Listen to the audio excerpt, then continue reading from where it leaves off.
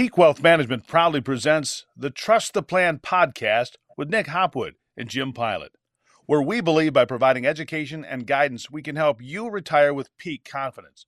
Now, here are your certified financial planners, Nick and Jim. Welcome everyone to episode 195 of the Trust the Plan podcast. I'm Nick. And I'm Jim. And these are 7 steps how to make a retirement withdrawal that you cannot miss. Yeah, this is some good info here. Very important. Okay. Edge of your seat. Maybe a little tongue in cheek. But first, let's talk about going back a couple weeks, the Ameritrade and Schwab merger. Okay. So everything was done over Labor Day. They moved like $2 trillion, something crazy like that, like millions and millions of accounts. Everything went over perfectly. But there is a little bit of housekeeping that we have to be aware of. If you haven't logged into your account, make sure you do on schwab.com. And also, if you're having any trouble, please let us know. But the housekeeping part that I was referring to mainly was that, husband and wife, okay, if you each have accounts, the Schwab default option is that you see your accounts and she sees her accounts. And in order for us to see each other's and put it together as one login, there's a little maintenance that we have to do, and we can help you with that. So reach out to us, and we can get that going for you. Yeah. All right.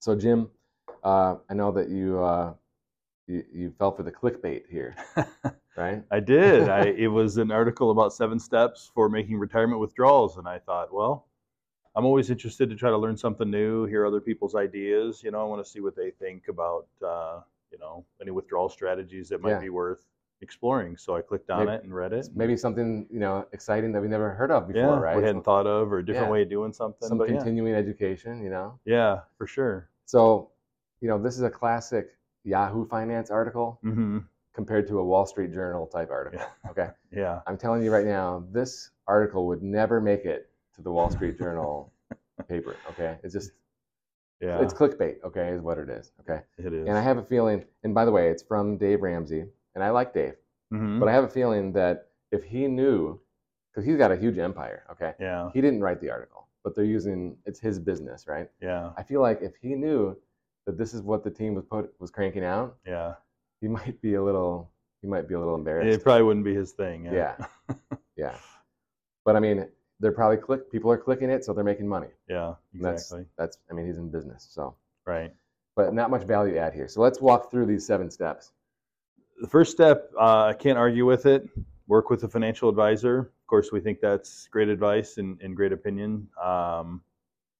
So that was their first recommendation, is to reach out and consult with your financial advisor. And of course, they want to put you in touch with people that they can make a commission on. Yeah. Yep. Okay. Very true. Yeah. What about number 2? Number 2 was decide how you want to receive the money. Meaning, do you want it to come electronically to your bank, or do you want to get a check? No, I don't want a check. So you benefited from that statement to help clarify how you want to receive that money. It's kind of a given, I think. Right. The third step, contact your financial institution. Really? Right? So if you need the money from them, they're suggesting you call them. Wow. Yeah. Wow. Pretty good, huh? Some groundbreaking stuff so far, right? Yeah. Let's see. Moving on to step. Wait. Did I miss one? Wait. Oh, number 2. Yeah. After you've contacted the financial institution, you need to wait for the paperwork. We're already at step 4, guys. Yeah, we're halfway through, more than halfway through the list, right? Yeah. So we're on to waiting for the paperwork. What about 5? Did we miss 5? I hate to miss any groundbreaking. Maybe it didn't format right. Yeah. Actually, I remember 5, because when I read the article, number 5 was review the paperwork. So now you receive the paperwork. Now they suggest you review the paperwork. Now I'm hooked. Yep. Okay. Yep. Step 6 is sign the paperwork. And then step 7 is receive the money. Wow. Eagerly sit back and wait for that ACH to come in. So obviously, this is a tongue-in-cheek 7 steps from our point of view. Yeah. When we think about, first of all, let's just say, when a client of ours that needs money, okay, it's 1 step. Yeah. Okay. It's like, just get the money, right? Right. So anyway, we would always set up where you link your bank account and your Schwab account. So it's like on day 1, it's linked. So there's no decision about paper checks or ACH. ACH is 1 day right? So there's not much waiting, okay? And the paperwork, we do all the paperwork digitally when you open your account, right? So you sign it on day one, you never have to sign again. But it is interesting how we approach identity, right? So with all the identity theft and everything going on these days, we do want to speak with you. Just a quick verbal, okay? Get that confirmation. It's the know your customer rule. We're not going to take an email or a voicemail or a text saying, hey, I need money, okay? Because it might not be you, okay? Yeah. So we need that second touch. Yep, that's a good reminder. But what is it that we think about? What were you hoping to see? Yeah, you know? So when I read this, I finished the article and I thought that's probably the worst financial article I've ever read. There was just nothing there, right? It was tremendously disappointing because I was looking for, when I think of something like this, how to withdraw the retirement money, I'm thinking, what's the strategy, right? Do we take from the IRA? Do we take from the Roth? Do we live off the taxable account and try to let Social Security roll up for a while? Do we do Roth conversions, right? What's our plan for getting the money out? Do we need safe money? Should we still be aggressive, right? These are all things that we think about. And it just kind of took me back to, the first thing I thought was, man, most people have no idea how to get the money out, right? Most advisors, it's easy to accumulate, right? Everybody knows, just put it in the market and, do we want to be 80-20, 60-40, right? But getting the money out is really where I think an advisor can show some value. So we talk a lot about our peak income conductor. Yeah.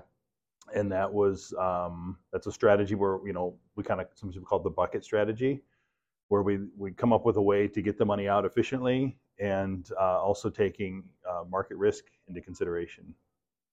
Yeah, Jim, well said. I believe the two main things is risk and taxation. We want to be tax efficient with withdrawal, and we don't want to be selling any investments for a loss when we need a withdrawal. That's where peak income conductor comes in, and it's similar to a bucket strategy where bucket one is your safe money, okay? It could be IRA money or it could be after-tax money, depending on your situation, okay? It could be a little bit of both. And then bucket two, money that we won't need for a couple years. It can be invested with moderate risk, okay? And as time rolls forward, that moderate risk starts to feed into the first bucket, which, by the way, right now, money market's paying 5%.